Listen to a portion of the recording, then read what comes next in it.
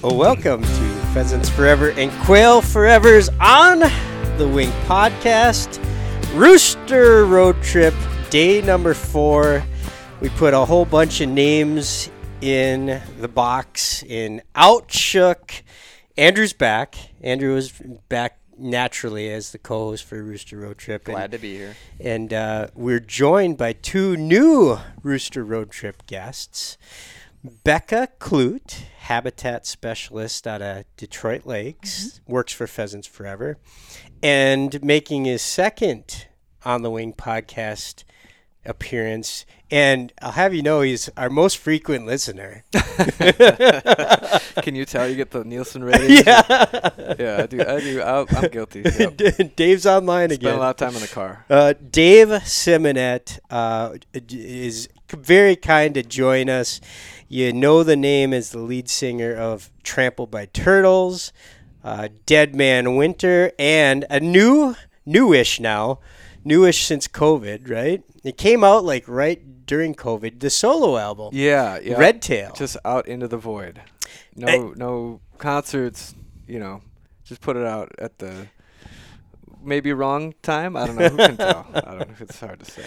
And we also did the Trampled by Pheasants membership promotion with you, and personally want to thank you for over 400 people have joined Pheasants Forever. That's wonderful. To get the Trampled by Pheasants. And it's gone now, so we got to come up with... It's gone. It's sold out. We got to come up with the collaborative idea for number 2. Okay, we'll get the wheels turning. So maybe there's a Rooster Road Trip spin to it, because you joined us today. But, of course, taking center stage was Becca, because she grabbed the baton from Megan, who was the biologist who joined us the first couple of days of the road trip, or I guess days 2 and day 3. And Megan put us on the board for the first 2 days, and you didn't hesitate to put us on the board today. No. So let's talk through the very first field, and I want to hear it from your perspective. So we hunted nothing but waterfowl production areas today, which is federally owned land. The first field we hunted today, I brought my 1-year-old Springer Spaniel, and I thought it was just chaos because we had, him and I, we've never really hunted pheasants before, and he's never hunted with such a big group of people and so many dogs. I was like, as long as he's with someone else, I'm just going to be happy. But I heard good things about him, so I was pretty happy about that. And then we had 6 hen flushes in that first field that we walked. And then the second field That's right. I'm getting ahead of myself, aren't I? Because we didn't actually get a bird in the first field. Nope. I sort of leaped right to it because it was so exciting. The first field was like working out the kinks, and then the second field is where things kind of came together. So we we parked at this other WPA, and we're walking south over this hill where there's a bunch of tall grass, and at the bottom of the hill there's a wetland, and we saw a rooster squirt over this, I don't know, it was probably 20 yards wide, was this finger of this wetland. So we were like, there's a rooster, let's go get it. So we all kind of hustled over there, and we just lined up and pushed to where we thought we saw the birds, or the birds set down. It just so happened that my dog was kind of just right in front of me, and he flushed the pheasant, and I shot. Bob, you and I both shot at him. I didn't actually shoot at that one. You didn't? No, I didn't shoot on the left. Somebody on to the right of you shot. I took a shot, but it was already on its it was starting its trajectory down, she hit it. Just as I was also pulling the trigger, so that was all her. See, I'm the kind of, this happened to us a couple of weeks ago too with a pheasant, or not a pheasant, with a grouse, and I asked my husband if he shot. I was like, oh man, you hit that thing, and he's like, I didn't even pull the trigger on that, like you shot it. But at any rate, so we got that bird. And there were some other dogs that were over that got the retrieve for Wiley. So, it was a good team effort by the dogs, and we're sitting there chatting about it, and then all of a sudden, Matt, who's on the far right side of the line, I think he kind of played that game of like, sometimes you stand there for long enough and that makes that bird really nervous and it can't take it anymore. And it blew out over this wetland and he shot it. It went down in the wetland and we were like, what dog is going to go get this thing? And, Wiley's done just a few water retrieves. So I was like, well, he might be able to go over and get it. So all the dogs are over there. And Bob, yours was the one who ended up with the water retrieve, and you were just like proud papa of that dog. That's probably why I went to field number 2 first, because I have completely forgotten about the fact that we actually hunted a WPA before we got to that. And when Matt made that shot, my that's where I actually thought the first rooster was going to get up from, because I think that bird that Matt shot was that first bird that we saw land into the wetland because it was a little closer. I don't know. I think it was a different one. Because, you do? Yeah, because I was 2, Becca's right. Uh-huh. And I was looking at you, and I pointed. I'm like, I'm pretty sure that bird dropped like right in here, and it was 2 seconds later the bird got up right where I was pointing. Okay, because Wiley just nailed it. Yeah, I didn't have it marked very well then, because I was in the back of my mind. I was saying we should probably still be. And I saw that rooster get up, and Matt just made a great shot, but it did fall into the wetland, and I was thinking to myself, oh boy, I wish Aspen. That's exactly what I was thinking. Yellow lab with. But then I remembered. Wait a second. Wiley's a spaniel. Yep. We got this. And so I fully expected Wiley to be the one to bring it back. But that's not the case. So why don't you give us a run through of what happened in this retrieve? Yeah, in my mind I was absolutely thinking we're going to have to go back and get Aspen, and Aspen's going to be able to go out and get this. Because I don't think my older dog, Esky, I don't think she would have. But so I had Gitchy, who's 1 year old, and we play a lot of bumpers in lakes, throw the bumper, and she loves the water. She's kind of a dock diver, just crazy about the water, and that's been never the case since we started bringing her up to Lake Superior, which she's named after, Gitchy, right? Gitchy Gumi. And so I took a stick, and all the other dogs are kind of like prancing around the edge. I took a stick and threw it out, and Gitchy just went boom, just went out in that direction, and she started sniffing the air. And make no mistake about it, she didn't beeline directly for this, but she went in that direction. I'm thinking, boy, this is just such a long shot. I mean, she's retrieved one bird, which we saw on Monday of the road trip. One bird, period, in her entire one wild bird in her entire life. Like, well, what the heck? And threw that stick out there, and she's sort of swimming, winding. And Matt's like, she's getting close. Go left. And I kind of waving her left, and before long, she's kind of digging in the water. I'm like, God, and she's a 1 year old shorter, and I'm thinking to myself, God, I hope she doesn't drown. And she sticks her head down and pulls up this rooster and starts swimming back. And I set my gun into the grass, and I was I couldn't believe it, honestly. I mean, that was without a doubt the high point of the trip for me. I was like, holy cow. That was so cool to see. It was really, I mean, I talked about it on the show, on the episode last night. Meredith and I haven't ever been able to have kids, right? So I'm absolutely 100% guilty of anthropomorphizing our dogs, I love the heck out of them and treat them like little human beings, and I just couldn't have been a prouder papa when the whole back. Group was proud. Yeah, the energy was just electric. Like, everyone was so excited. It was a very happy moment. And you turned around and you're just like, I don't care how many times I missed this trip. That totally made it. Yeah. Which I reminded myself about that at 30 minutes later when I did miss again. I was like, Gitchy made a great retrieve. But yeah, boy, I really did was surprised, and just it taught me just a lesson of just how you just can't underestimate these dogs. I mean, she's retrieved one other bird, and here she didn't see that bird go down. It's in the water. She's only retrieved once in her entire life. And to have her come back, I was thinking somebody was going to either go back and get the lab or strip down and wait out there, right? Because it didn't look like it was super far out, but it was far enough where somebody was going to have to retrieve that one. Yeah. So she saved somebody some wet underwear. Yeah. So that was pretty awesome. Mm-hmm. So as you're walking through these WPAs, mm-hmm. So the first one we walked through had a whole bunch of brush. Yep. Tell me about why that was.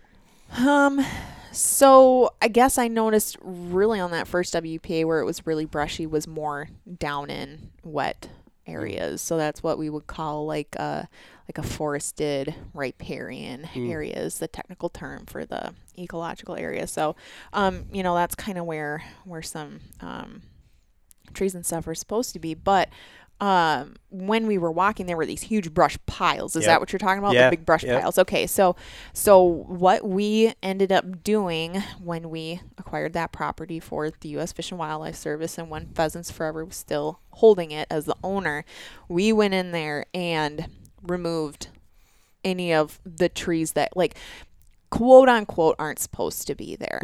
So, in my blog tomorrow, you'll hear me talk about there's a couple ecoregions in Minnesota. And where we are today is in the grassland region. And the issue that the grassland region is having is woody encroachment from its neighboring ecoregion, which is the deciduous forest. So what we did was we went in and we took out all those trees, put them in piles. Fish and Wildlife Service is going to burn them in the winter. But by removing those trees, you're increasing the quality of the habitat for those birds, not just for one part of the year or one part of their life, but for the entire year and their whole life. And that's kind of how we think about management is it's how in one piece of property am I going to provide nesting cover, brood rearing habitat, and then wintering cover too, which is really important.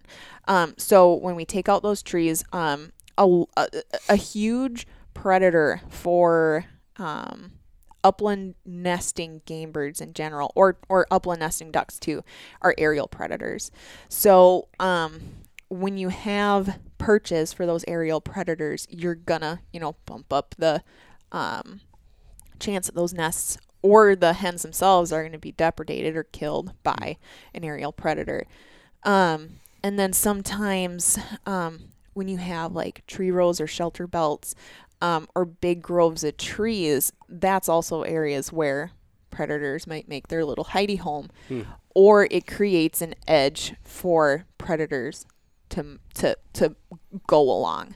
So if you decrease the amount of edge, then the predators are, they're going to travel along that perimeter, and they'll go within the unit, but it's you're just making that little postage stamp bigger, and you're adding more nesting area, more quality nesting area where the predators might not get to those nests or those birds as easy. So before the the prairie and the woodlands were so cut up by farms and privately owned land, right? When that border was its natural border, but that was kind of a constantly moving thing, right? I mean, depending on years of climate, the prairie would move east, and then the woods, another years the woods would encroach west, and that kind of thing. It would be a moving border.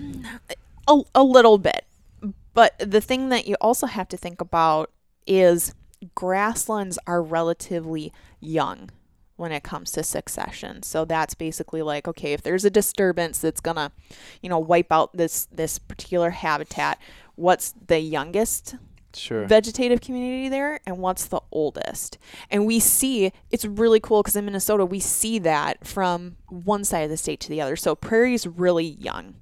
So in order to keep prairie, we need to be constantly disturbing it in places where it could become woodland, right? Yes. But so think about like out west where it's prairie, like eastern Montana or whatever, is not really in a danger of becoming a forest. No. Correct? So there is some issue with seed source, so surrounding seed sources. So there's just like, grassland that's right up against, a bunch of, aspen. Aspen's really good at encroaching onto prairie.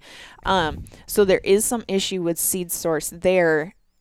And if you let those little suckers, grow up, or, all those other trees grow up, they're going to slowly keep encroaching into that grassland. So if anything, that border is moving further west. Sure. And by us doing management, either by fire, which is, you think about out west, that's the big way. Right. How and those grasslands are staying young. Probably used to be like that here too, right? Yes. Naturally. Yep. So, we do that with fire. We'll do that with grazing. So that last, we actually hunted 3 properties, did we? 4. 4 technically. Yep. So the last property that we hunted today, you'll notice that there was a fence around the whole thing. So what we'll do, Pheasants Forever will do sometimes too, is when we'll get a request from either the Minnesota DNR or Fish and Wildlife Service, or sometimes we'll put up a fence around the unit so that people can come in and graze it, because that's another big, disturbance that'll set that back. And then, we too just, if there's a brome conversion that we're going to do, we might farm it as well, and kind of till it under, and then just, that's kind of like our starting from scratch. Sure. But, so prairie is like the youngest, I guess, habitat. And then you get into the, the deciduous forest, or we have the aspen parkland region up in the northwest part of the state. And then the oldest is the coniferous forest, right, which is, northeast portion of the state. Yeah, no prairies growing in there. But unless it burns down. I was going to say, so a lot of what I work on is what's called our Open Landscapes grant, and it's a LSOHC funded grant that works to open up grassland in that coniferous forest that has remnant populations of sharptails on it. Is that the reason for doing it? Is to make habitat for that? Yes. Yeah, okay. Yep. So those remnant populations are there. So what we do is we do a lot of brush mowing, and then putting in fire breaks too for the DNR to burn, so that we're opening up those pockets that had long ago more consistently experienced fire. Right. So there are these patches of prairie in the coniferous forest. Meadows. Yes, these big, but they're huge, and they have to be huge for sharptails. I mean, sharptails are kind of a brushy species, but they do need quite a bit of grass as well. So yeah, that's kind of cool. I love sharptails. I did my master's on sharptails, so they have a special place in my heart. And I was doing some reading on the sharptail population in northeast Minnesota, around that Aitkin area, and they actually said that the years that the sharptail populations were the best were after some of the massive wildfires up there, like the Hinckley fire. The sharptails just saw a huge increase in their population after that, because that disturbance came through and it ripped open a big area for them. So they've always been native there. It just was fire that kept it brushy habitat, and with the absence of fire. So with the absence of fire, the brush takes over too much, yeah, that's kind of how it right. So you got to burn it, you got to graze it, you got to manage it down somehow. Yep. So like I said, we do a lot of brush mowing, and then a lot of prescribed fire there too. Your title, Habitat Restoration Specialist. So are you out there on a tractor and brush hog doing that, or tell us what you do with it? So what I do is I will work with I only work on public land. Me exclusively. I really only work on public land. And so I work with either the Fish and Wildlife Service managers or the DNR managers or even some county managers where they're like, hey, we have this piece of property. We want to do some work on it. Can you help us? And a lot of the time it's they don't have the time because they're stretched. I mean, they have a lot of property to manage. Or they don't have the funds to manage some of these properties. So they come to people like Pheasants Forever and they apply for, doing some of our programs. So they can get some of this habitat work done. So what I do is I work with them. We come up with a plan on how we want to go about restoring that piece of property, and then I hire contractors to do it. So what I'll do is I'll put projects out for bid to a bunch of local contractors who have had some experience doing restoration work. I get those bids in. I give it to the lowest bidder. And then they go ahead and do the work. And then either myself or the land manager will go out there and check and make sure things are going, smoothly and be the site manager and everything. And then I pay the bill, and then at 4:30 I get to go out there and have fun.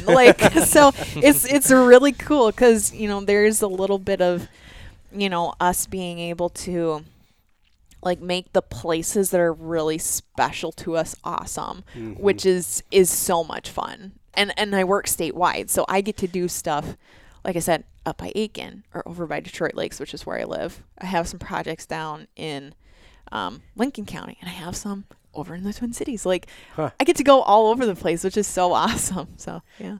Detroit Lakes, because a lot of people hear Detroit Lakes and think, boy, that's a little bit out of the pheasant range. But even up there's projects that you can do, whether it's prairie chickens or... Sure.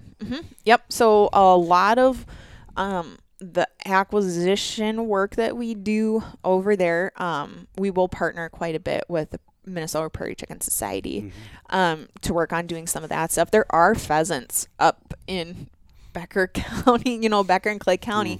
It's just that it does get a little too cold and it was a little too harsh. But yeah, we'll work with the Prairie Chicken Society or the Minnesota Sharp-tailed Grouse Society, Wild Turkey Federation, Minnesota Deer Hunters, Ducks Unlimited. We work with everybody. So we're when I started working here, people would tell me it's more about the bird on our shirt, and that is so true. We just want to make habitat better in Minnesota, and that's what we do. Well, when it comes to Minnesota specifically, no one's thinking about prairie chickens. No one's thinking about sharp-tailed grouse. So let's take a step back here, and I'm more curious in terms of historically, what were those populations like, and where are we at today? Honestly, with all the work that you're doing all over the place, how are we as a state doing for those two birds? Okay, so just for those two birds, they're both hurting pretty bad because of habitat fragmentation, grass getting pulled out for agriculture or lack of disturbance and stuff like that. So historically, we have had the greater prairie chicken. There's greater prairie chickens up here in the north, and there's lesser prairie chickens that are more down in the south. And so we have, our population pretty much sticks to the Red River Valley. So if you would imagine the Red River Valley, that's where our prairie chicken population is. The sharp-tails historically have been in the northern and the western part of the state. And I'll also have to say we have two different subspecies of sharp-tail. Really? Or we've historically had two different subspecies of sharp-tails. So there's the prairie, I'm trying to remember this. There's the prairie subspecies that's more in the east, and then there's the plain subspecies that you'll find in the west, and that's the subspecies that's in the Dakotas as well. So they're both native, and they've both been here to the point where sharptails are also called the firebird, and that's something that's very important to the Native American folks who live up in northern Minnesota, and the prairie chickens as well.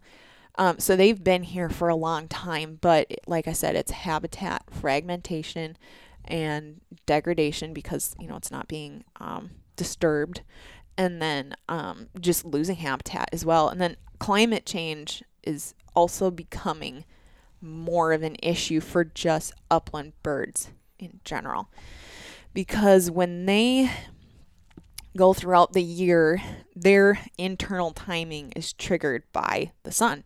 So at a certain point in the spring, they're like, it's time to, start nesting. It's time to start getting out on those leks and dancing and everything.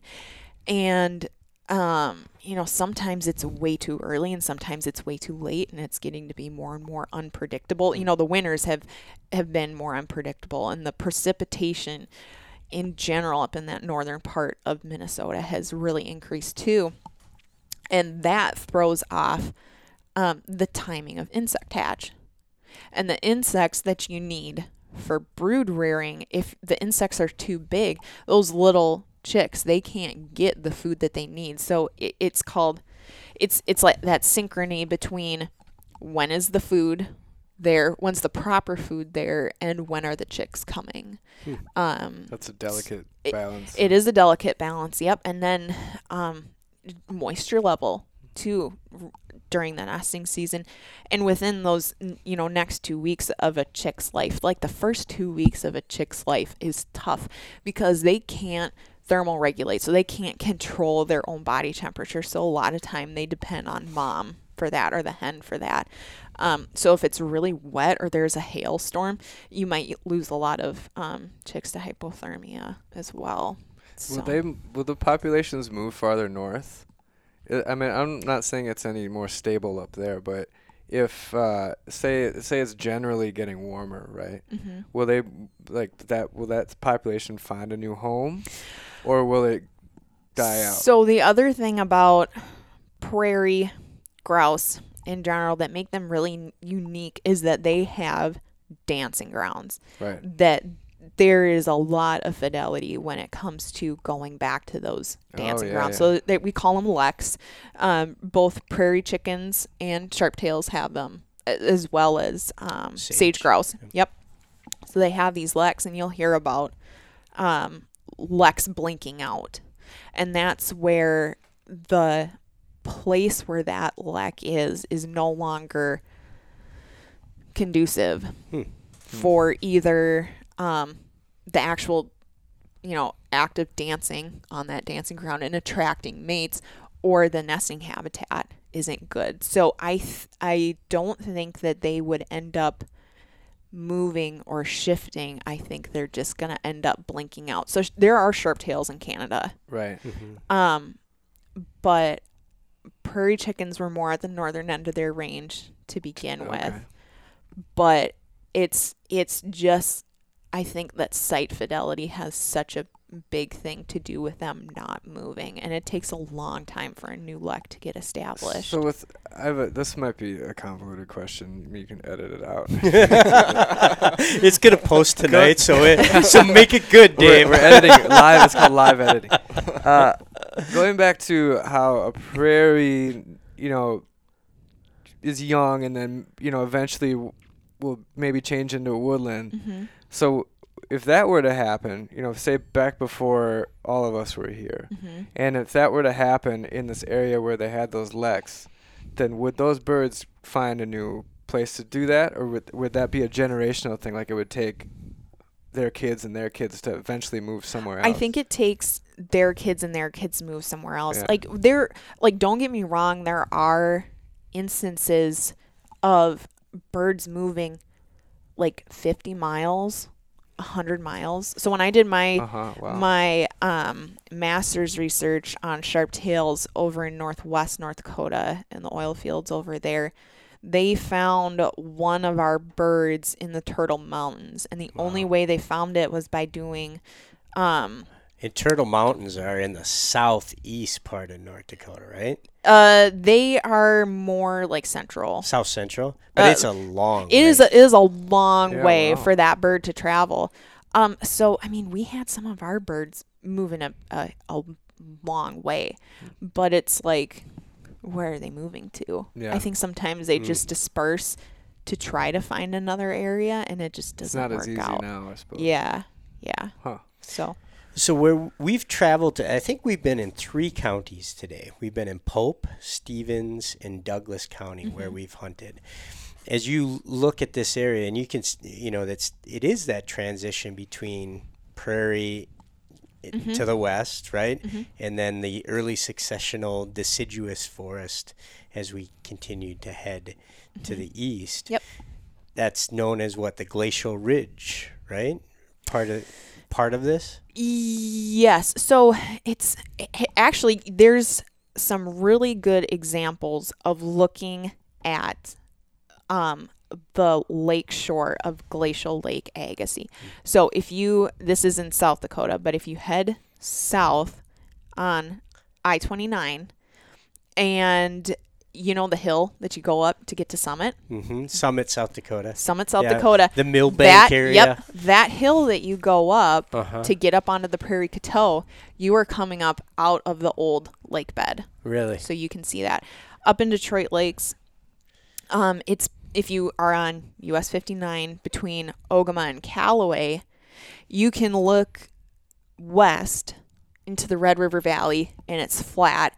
And then you look off to the east, and you can see the landscape go up, and you can see the change in the habitat. It's like there are trees up there, there's grass down here. Yeah, wow. So you can really see the difference. And that transition in the state, sometimes it's like, instant that you can see it. So when you're walking some of these spots, we're getting in that transition zone, are you thinking, boy, I'd really like to put some cows there, or this really needs a burn? Yeah, sometimes that last unit that we were walking, I was noticing quite a bit more brome grass in there, and it did look like they were grazing the northern portion of that unit. And they're probably going to do some sort of rotational grazing out there. But yeah, there's definitely things where I'm like, you know what, I think we could probably increase the diversity of the grasses and the flowers out here,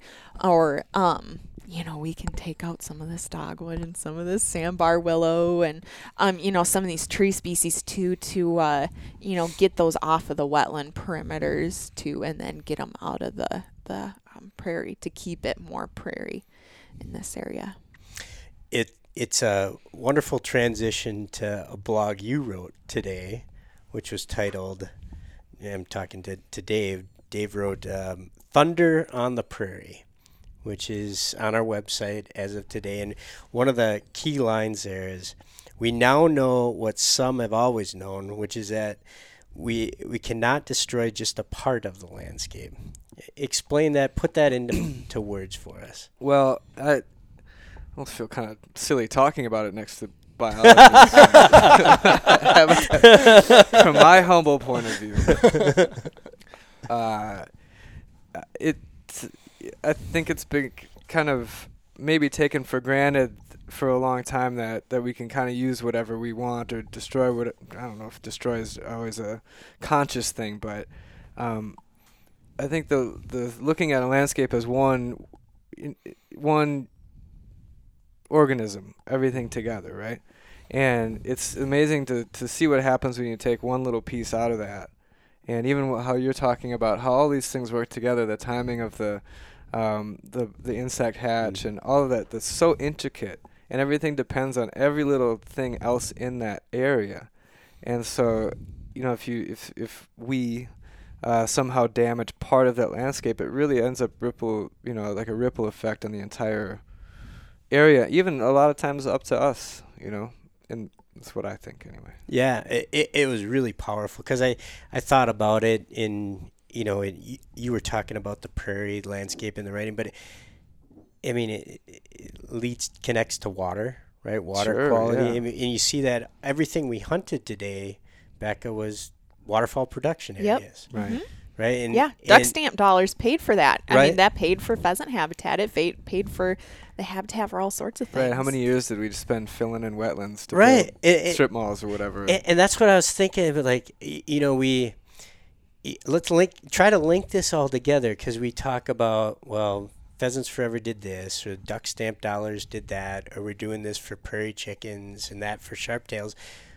But to me, when we're thinking about all those things and then connect it to your blog, right? And we're trying to influence bits and pieces. Everybody's trying to do the same thing. Right. It's probably makes more sense for people to focus on a certain habitat or a certain animal which they're trying to help, maybe, to put it simply. But in the end, it's everybody. It seems like all those organizations are working towards the same goal.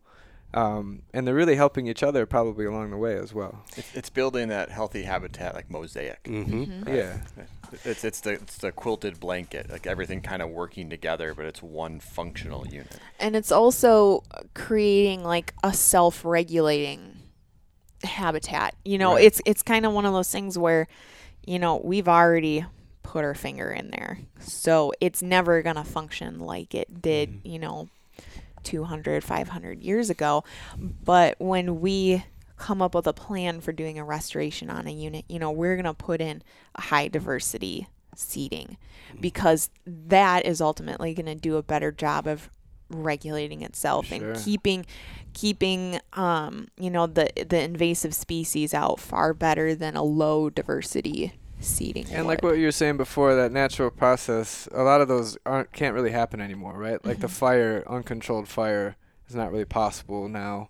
I mean, it's definitely possible, but it's not preferred at the moment, because there's so many people live around there. So you can't have like the complete natural cycle happen in a lot of those places. Now that we've surrounded it, it's kind of our job to take care of it, I guess. Yep. Mm-hmm. There's not as many buffalo. The fire's harder to come by. Yeah, but we have Becca. Yeah. Yep. Becca the Believe me, if I had my druthers, like, we would be like, so up on the Wabae National Wildlife Refuge in South Dakota, there's a bison farm right next to it, and I always thought, I was like, gosh, it'd be so cool to have buffalo out there. Like, it would just be so awesome. Just added them to. I grew up in Mankato, right, and Minneopa State Park. A few years ago, put a small buffalo herd back in there on the top, and in that state park has got a Minneopa Creek, which is a waterfall and kind of a wooded creek bed, but the top they've restored that into prairie. Used to be farm fields, and now there's buffalo grazing up there, which is pretty cool. I've taken my kids to see them. It's awesome to see them there. And it's so interesting too, like the difference between having bison graze and having cattle graze. Like, there's been a lot of studies too that compare what is the actual effect of having bison in here and what is the effect of having cattle. It's how many pounds per square inch that animal puts on a hoof. It's how big that hoof size is. It's how compacted that soil gets. What happens to microbes in the soil? What happens to seed bank in the soil? What happens if you have a super high intensity graze like you typically get with bison, or if you have a more longer prolonged grazing and disturbance like you would typically get with cattle. So that's a really, like, if you want to do some research on a cool topic, is look at the difference between cattle and bison grazing. My guess would be that because the bison were naturally the ones that did it for so long here, that they're probably the preferred method, right? I would have to think so, yeah. But a bison fence would cost a lot of money. so we'll take cattle. And then that also helps, local farmers and ranchers. Oh, sure. It gives them more acres to graze. Got to find a way to incentivize raising bison more, I guess. Maybe then people will do that. Yeah. Well, I think about all that and connecting the dots, and I come back to a part of our conversation on Monday, which was the Legacy Amendment in Minnesota, and the fact that, that Minnesota voters in 2008 put dollars into a fund that not only creates public land through acquisition, but funds restoration, because one of them, I mean, we've all heard the laments, and frankly, more so 10 years ago than I do today, but the laments about, gosh, I just walked that waterfall production area and all it was brome. Mm-hmm. Just brome. And we talked, Dave, you and I talked about brome today. And Becca, you can speak to this better than I. There are some benefits to brome. Right? So back in the days, brome was planted by Fish and Wildlife Service and DNR because it was known as dense nesting cover. Sure. And that, for a short period of time, provided good nesting habitat for ducks and waterfowl. But and even pheasants. And pheasants will nest in brome. Yep. But after doing a lot of research, people kind of realized, like, ooh, maybe we shouldn't have done that. Mm-hmm. So we're kind of fixing that as well. Plus, Kentucky bluegrass, that's another thing that has invaded the prairies big time as well. So why?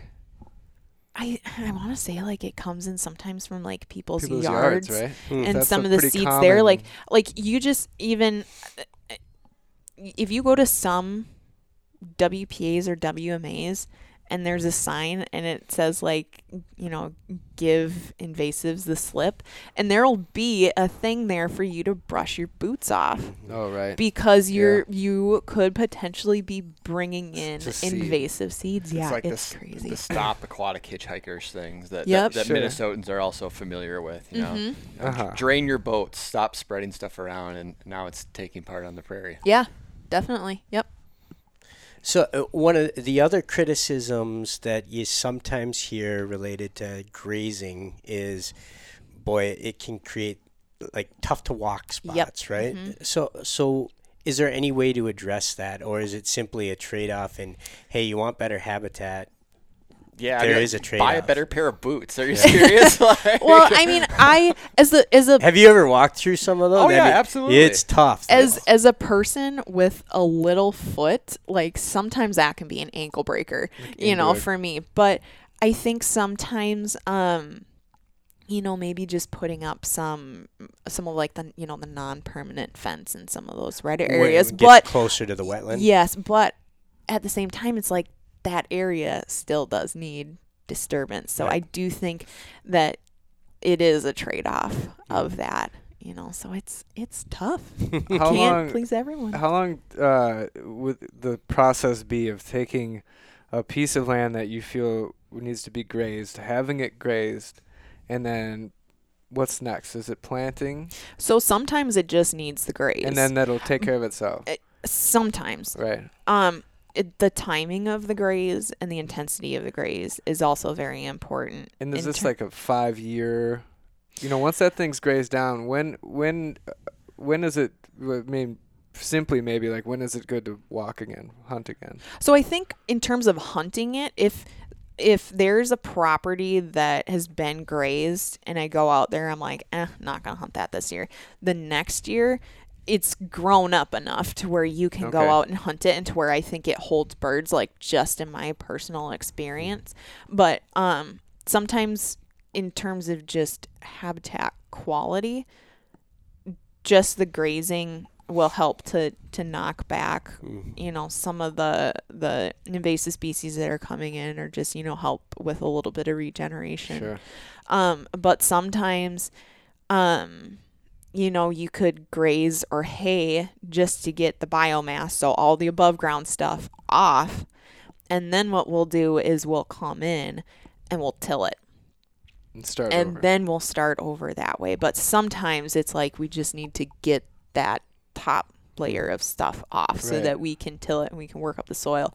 And then we can, like, have a really good seed bed for putting down a new seed mix. So on the north side of the last property we walked tonight, it was recently grazed, probably 2 years. So in our episode yesterday, I admitted that I now need to have, like, a grassland, like, age journal to like keep track of how old some of the habitat is, so I know, like, when to go back when it's prime. So if I'm keeping my journal, that spot in 2 years should be prime I'd for say holding. I'd say next year you could year. probably go back. But one thing that I think, if you're kind of thinking about what's the age of this grass stand, is look down at your feet and look at the amount of dead vegetation down there. So that's what we call litter. So look at that litter layer. If it's a really thin litter layer, then it's newer. You know, sometimes you could burn a unit in the spring, and by July the big blue stem is taller than taller than me. Wow. But there's like no litter on the ground. And then other times, there can be like 8 to 12 inches of litter, and that's when like, hey, we got to get in here and start to get some of that litter up so we can get regeneration, and we can kind of like get that seed bank activated too again, so we can get some more diversity that way. I've heard biologists talk about the seed bank before, and about a prescribed fire will release the seed. Explain how that works a little bit more. So when plants grow, they make seeds, right? And then at the end of the year, they're going to drop those seeds. And some of them get into the soil in the next year and they grow. And sometimes they just sit and kind of like hibernate in the soil. And it takes a disturbance for them to get going again. And it could be years that seeds sit in the seed bank before they finally germinate and come back up. That's the seed bank. That's the seed bank. Okay. Yeah, it's just it's just in the soil, and they just sit in there. And it could be years and years before they finally germinate. Or I've even in my old job when I worked for the Fish and Wildlife Service, my manager made a comment one time where he was like, we reseeded that unit and there was some really like rare flower that came up. He's like, that was not in the seed mix. Wow. So it could, even us turning over the topsoil sometimes, that's a good disturbance for that seed bank. It works for sure. My brother and sister-in-law are both ecologists, and they have their own little business in the Twin Cities, and they've been doing a lot of work in the sand plains of Blaine. And specifically what they're doing is disturbing the soil. And they've made this huge machine on their own that attaches to the front of a skid loader. And all they're doing is tearing off the top layers of soil. Wow. And they don't reseed it. And they just let it go. And then they go back there and they check all the plant life that comes up. And they're getting wildflowers and other species that are coming up that haven't been recorded in that area for almost a century. Wow. Yeah. It's just The amazing. seeds are just sitting. They're just sitting there waiting for the disturbance. Unreal. Yeah. You know how jack pines, you have to have a fire for the jack pine cone to release the seed. Is there any grassland parallel? Is there anything that absolutely needs fire to release a seed from a flower or a prairie grass? I'm sure there are, but I'm not a botanist. Nothing So nothing off like the top of my head, but fire is just such a good regenerative thing. It's sort of just removing the litter and opening it up for others. It's removing the litter, opening it up for others, doing some regeneration in that way, but it also inhibits some growth. So the smooth brome and the Kentucky bluegrass that we have are called cool season grasses. So those grasses you're going to see emerge first in the spring.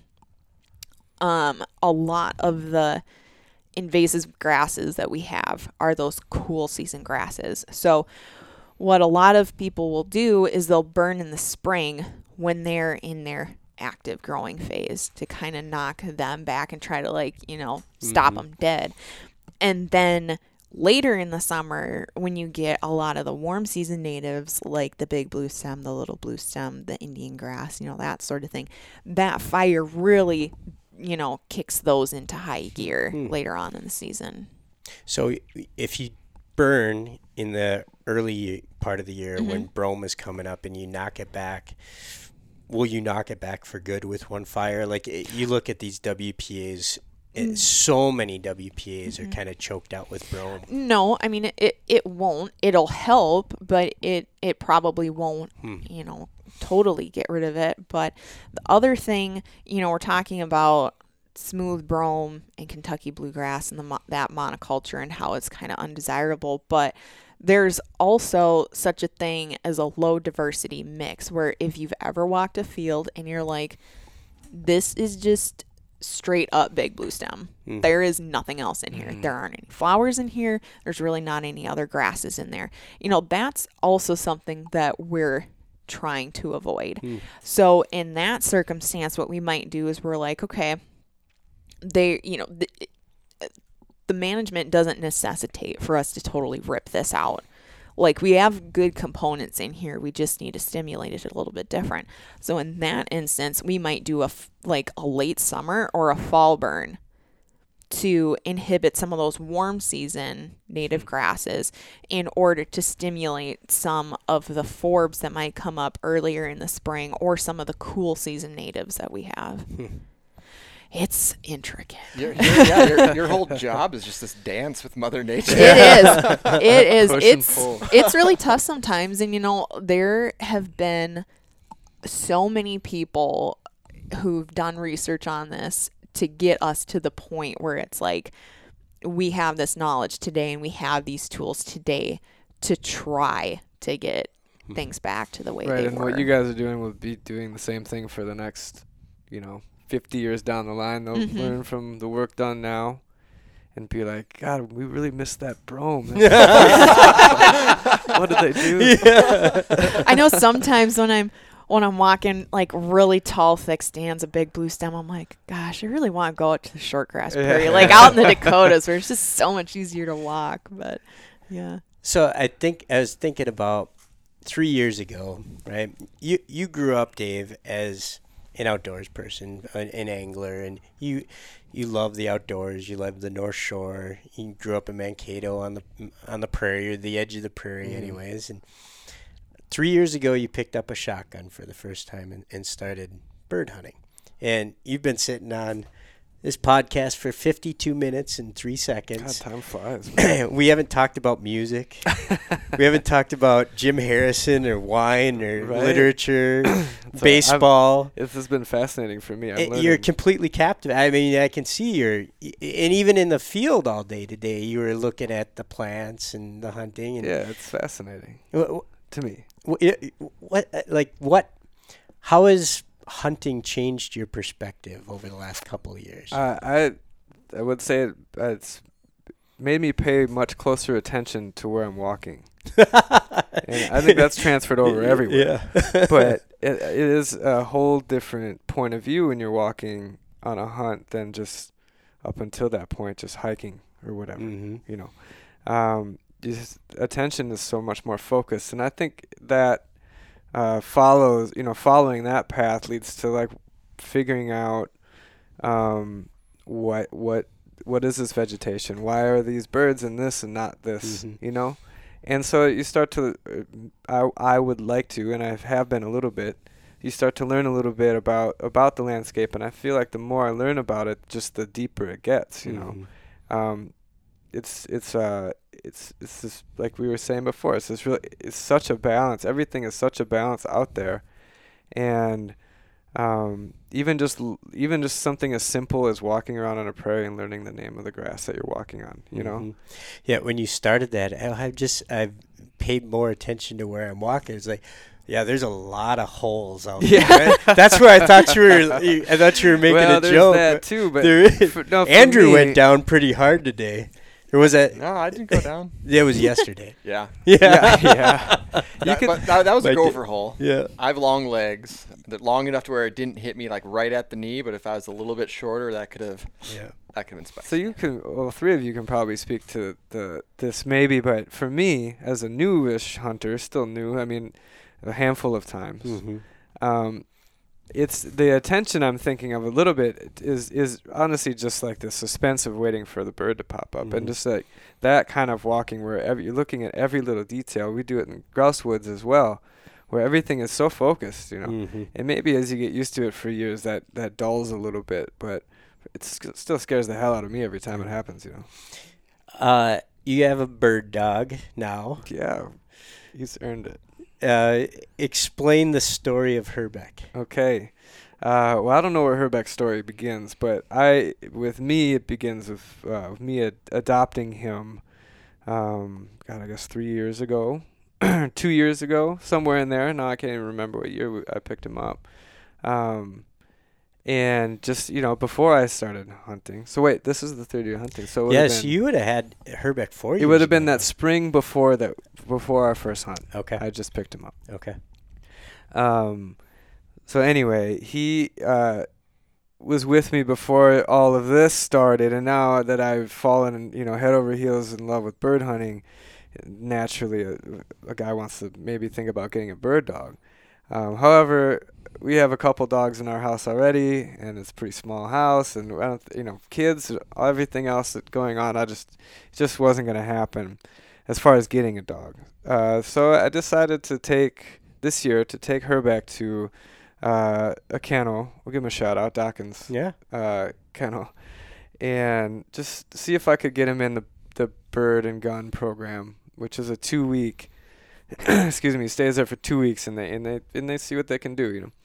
So I had to go down there and I should go back a little bit. Herbeck is a complete mutt, but they think maybe some Australian Shepherd, and then the rest is anybody's guess. So anyway, I went down to Dawkins. I brought Herbeck down there, and I asked him about it. And Mike, the guy I was working with there, we went out, and he's just got to see if the dog has a prey drive or has any kind of interest in it at all. So we threw some birds out and threw some dummies out and stuff like that. And he was super interested. He went back and got them, and so they generously said that they'll keep him for the training session.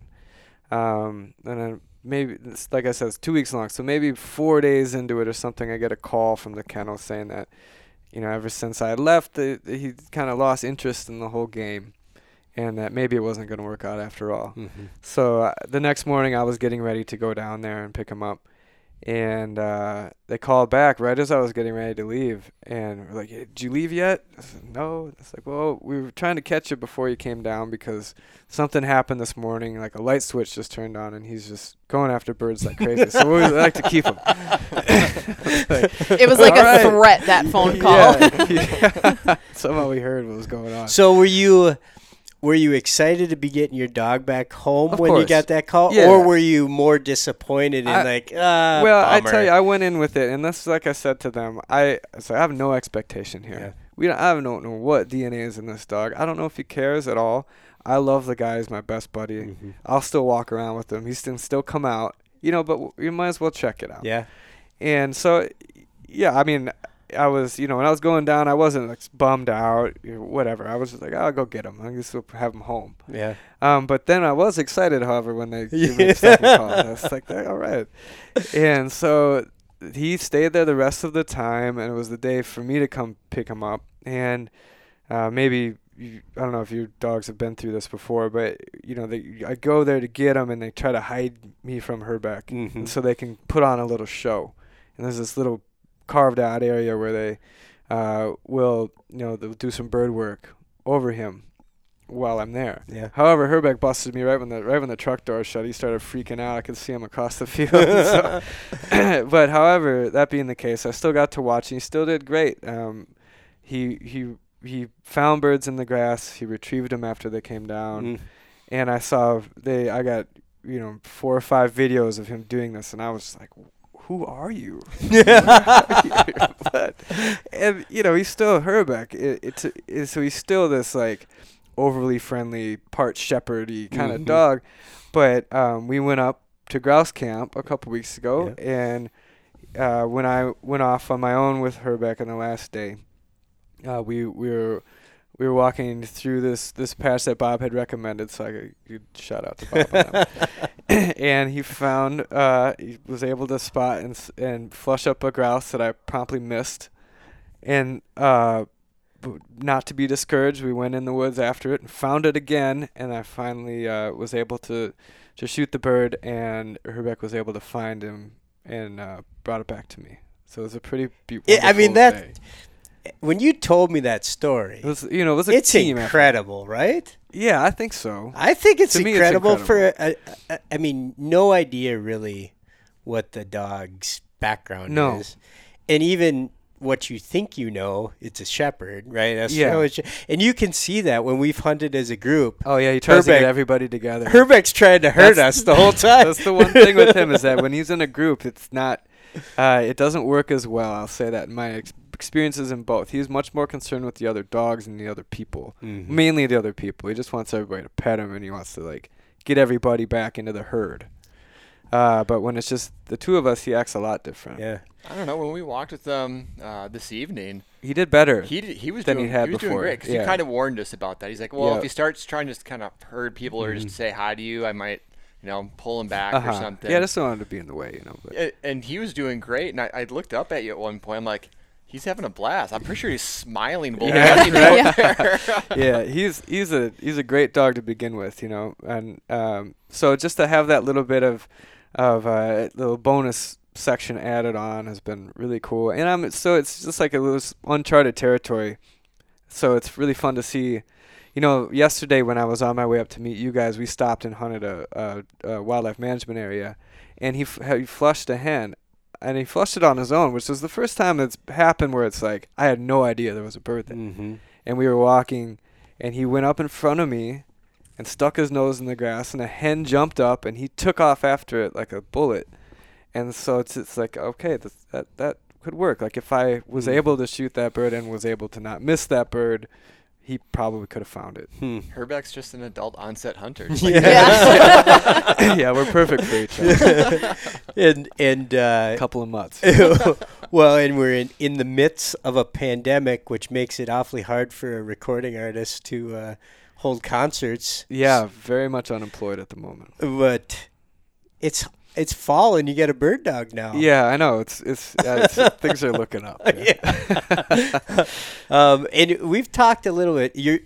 Your dream destination for folks, like as a person getting into this, where's you're thinking about a particular place to go hunting. I want to go to the Sandhills. And what's, because you've mentioned this to me a couple times, and you saw it for the first time when you went to do the Meat Eater recording. Yeah, yep. Right? I had a couple, like the last straggling solo shows for the time being in Wyoming and Montana, and I decided that was going to make a little road trip out of the deal. I had 2 shows and that Meat Eater podcast, and they were all kind of separated by a few days.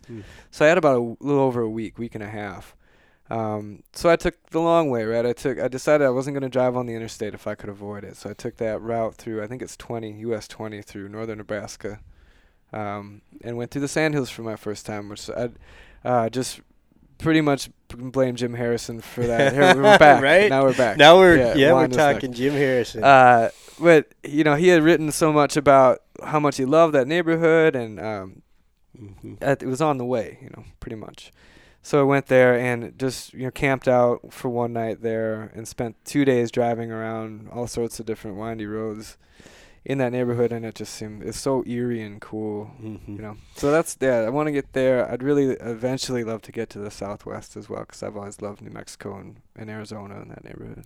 Yeah, one of our podcasts a couple ago, one of the guests said, just upland birds just live in beautiful places. Yeah, that's and thing, right? Now I'm really interested when the world sort of normalizes again, and you do go back on tour, and because you get to go to some just amazing places through your work. Yeah, right? Absolutely. It's places I never would have seen otherwise, for sure. And as we started to become friends a couple of years ago, like I remember you were doing where's the Gorge? In Washington? Eastern Washington.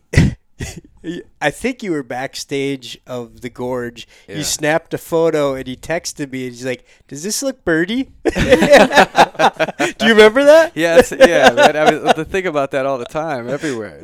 So it's your fault. You're gonna can't start just sit and enjoy a view anymore. It's like you can't walk through a WPA without thinking about what needs to change. You're gonna tour with your shotgun. Just might have to have more days off on the road. I bet you could arrange that. I could also.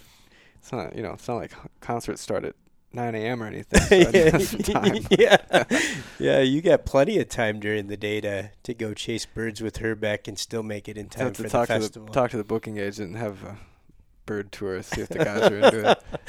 Well, obviously, it's hard to catch your shows these days, but if folks want to listen to your music, support Dave Simonette, who is, I'll say it again, a dues-paying member of Pheasants Forever, and he basically helped us, generate 400-plus members through the Trampled by Pheasants collaboration. So thank you for that. That's really awesome. I'm happy about that.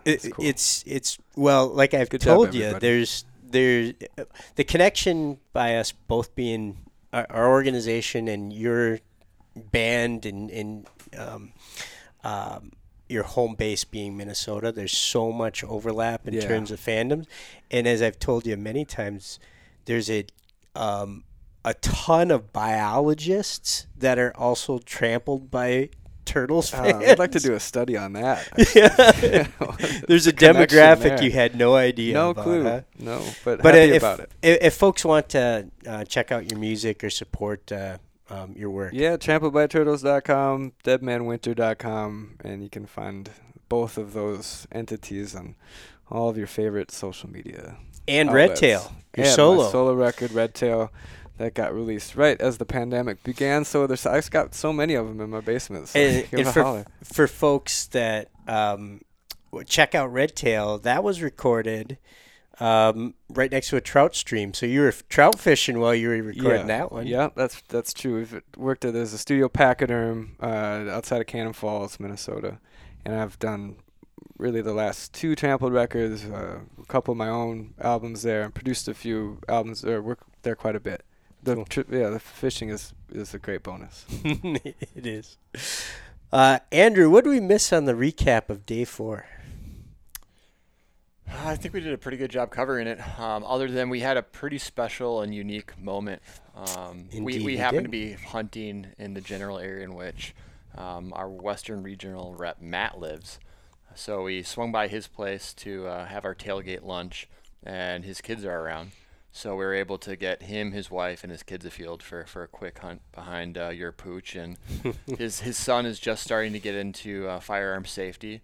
So he was able to carry the BB gun around, and both Logan and I were in the background taking photos, but subconsciously we're both like really just paying attention to the kid just to see like how dialed in he is, because he's only 9, right?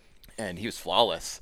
The gun was always straight up in the Port air. arms. Yep, he was totally engaged, and even his daughter was just nothing but smiles, and I think that moment meant a lot to him. That's great. He's been dogless for I think a couple of years now.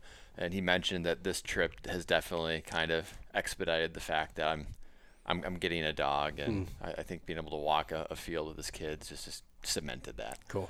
So that was a very special field 3 bonus, if you will. Yeah. But other than that, we knocked down 2 more roosters today. We saw plenty of hens.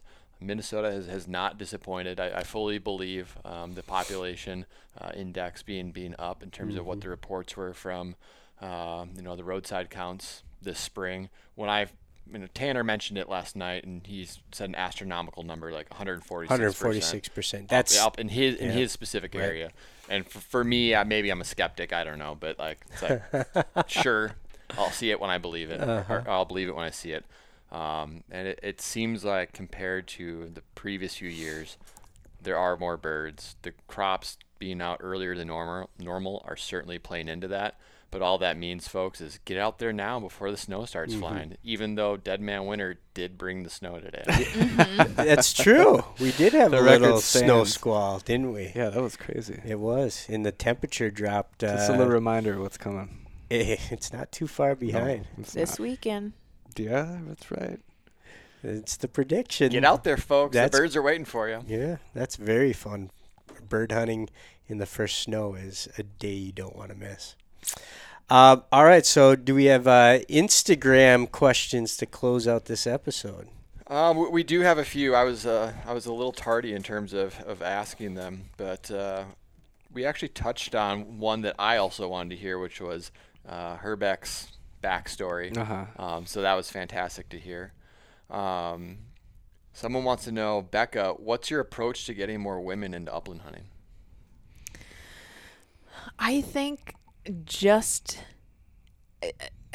having women mentor women when it comes to hunting, because sometimes I think, me personally, so I didn't start hunting until I was in college, until I met my husband. I'd come from a family who had hunted, but I just never did.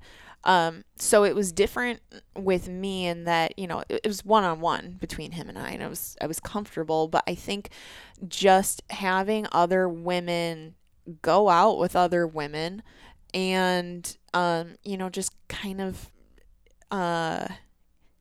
increase the comfort level for some of that.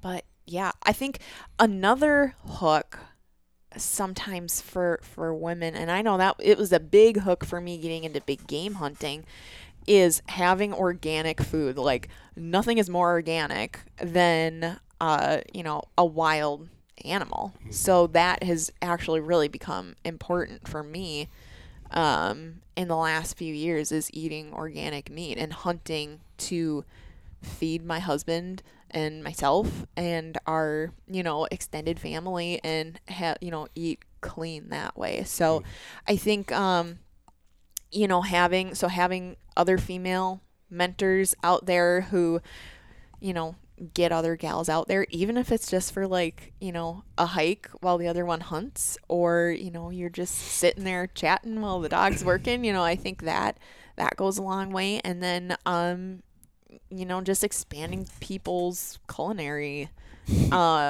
horizons, because that is like one of the funnest parts about hunting for me, is like, what am I gonna make with this? I have an add-on question to that. Is there a resource that any of you know of, say a woman wants to get into hunting but maybe doesn't have a friend of another female friend that hunts already? So Pheasants Forever does have Women on the Wing.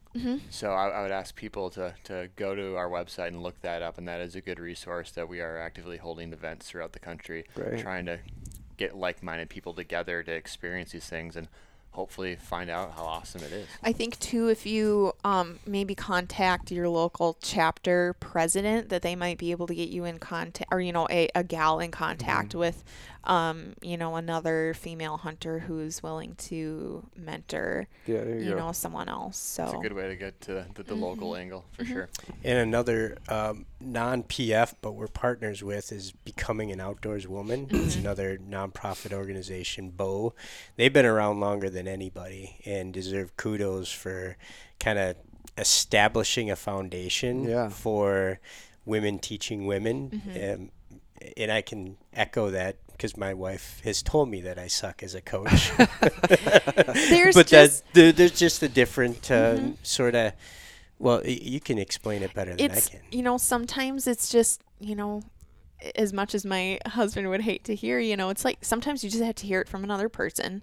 Sometimes it has to be coached a different way. You know, sometimes women have to do things different than men. You know, I'm 5'4", you know, so it's like I got to cross a fence different than another guy, or it's like I can't push brush like, you know, some other people can who are bigger in stature than me, or, you know, so it's just even trying to like navigate how you do things different, how, you know, how fitting a gun is different. That was a huge thing for me when I started. You know, I started off with a youth shotgun, you know, a youth 20 gauge. And after a while, I was just like, number one, I'm not shooting with my dominant eye, so I can't hit, you know, a bull in the butt with a bass fiddle, because I'm not shooting out of the... Repeat that, please. A bull in the butt with a bass fiddle. That is like that is my grandpa's description of his dad's shooting ability. So, you know, you're going to use that on me tomorrow, aren't you? Very likely, if you keep it up, Bob. Yeah. So, you know, and then it's like, you know, just finding a gun that fits. You know, it doesn't necessarily have to be a youth size or a women's gun. It's just, you know, getting something that fits. And, you know, sometimes women can just help each other out, or outdoor clothing choices. That's another big thing, is being comfortable outside. And Yeah, I could go on forever about that, but I won't. Well, your comments about shotguns, I'll use that as a transition to a question for Dave. Someone's just curious, what shotgun are you shooting? I am shooting a Browning Synergy 12 gauge. So why did you go with the Synergy? Well, mainly because on the first hunt on which I went with Bob, that was a loaner that I used, was the Synergy 20. And I decided to get a 12 gauge because I wanted to, have something I could use for ducks and turkeys and other things should I want to go that route as well. Awesome. But I liked it. It feels comfortable. I like the profile. And now he's hungering for a 20 gauge. I am, yeah. Too many times lugging that thing through the grouse woods. The grouse woods will do that to you. Yeah. Someone was curious if anybody on this crew is shooting a 28 gauge. I did. Oh, you were. So and somebody spotted this week it. You did? Okay. Yeah, I shot a 28 gauge on. The days are blending together, obviously, on Tuesday. So that was a two-part question. When I was not on WPAs because I don't have steel 28 gauge shells. So you are. Someone must have spotted it. They want to know why. To shoot the Federal Prairie Storm, the brand new Prairie Storm. I wanted to give it a shot. Cool. And because it just came out in 28 gauge this year, and Logan brought a box back from a media event, so I gave it a shot. And that's actually the two birds that I have connected on successfully were with 28 gauge. Really? Might want to go back. I don't have steel, and we've been hunting on. So I have a Browning 28 gauge Satori 725 that has been the successful gun of the trip for me, but we've been hunting a lot of WPAs. Yeah. Then the last question was, Dave, can we have a PF theme song at some point? You should do a theme song for the podcast. Yeah, I can come up with something. I could show you the question. Somebody put that out there. All right. Maybe. Yeah. Yeah, honest answer. It sounds like a fun project. Cool. Well, thank you all for being a part of day 4. Yeah, and thank you for having me. You're joining us again for day 5 tomorrow too. Absolutely. Mm-hmm. So we will be in West Central Minnesota to close out Rooster Road Trip 2020, the Responsible Recreation Edition. So we're running out of days for people to sign up and get a chance at that sleek-looking Browning Satori White Lightning that you're shooting. Absolutely. Go to roosterroadtrip.org. Get caught up on all the blogs we've been writing. See the photo galleries. That way you can also link up with our other social media outlets to participate in the contest and watch the videos that we're putting out there at the end of the day. But more importantly, you can sign up to become Pheasants Forever. And if you're already a member, extend it out. If you need to renew, this is the place to do it, because you'll receive a Browning Prism 3 knife for free automatically. And in addition to that, you will have a chance to win the Browning 12 gauge Satori White Lightning that I've been shooting all week.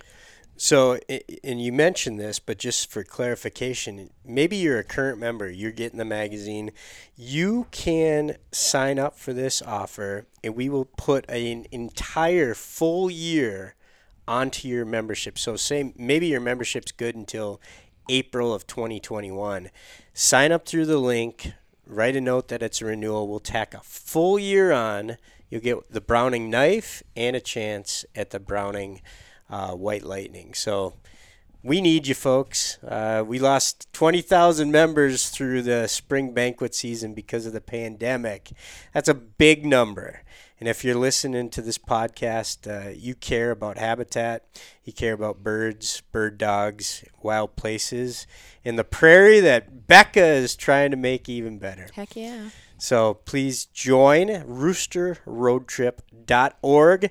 And another final shout out to Federal Ammunition, Browning, Apple Autos, Sound Gear, Rufflin Kennels, and Garmin are sponsors of this year's Rooster Road Trip. Those dollars are critically important to helping us deliver our habitat mission as well. So thanks to our 6 sponsors for Rooster Road Trip 2020. Dave, thank you very much for being on. Becca, thanks for taking care of the first bird today. Andrew, good show as always. We will be back for a final episode tomorrow as we close out Rooster Road Trip. I'm Bob St. Pierre saying always follow the dog. Something good will rise. And maybe your 1-year-old Gitchy will retrieve a blind pheasant. Well, not a blind retrieved pheasant out of a wetland. That was the high point of my day, and it'll probably be the high point of my year. Go out there and find your high point. All right, folks. Thanks for listening.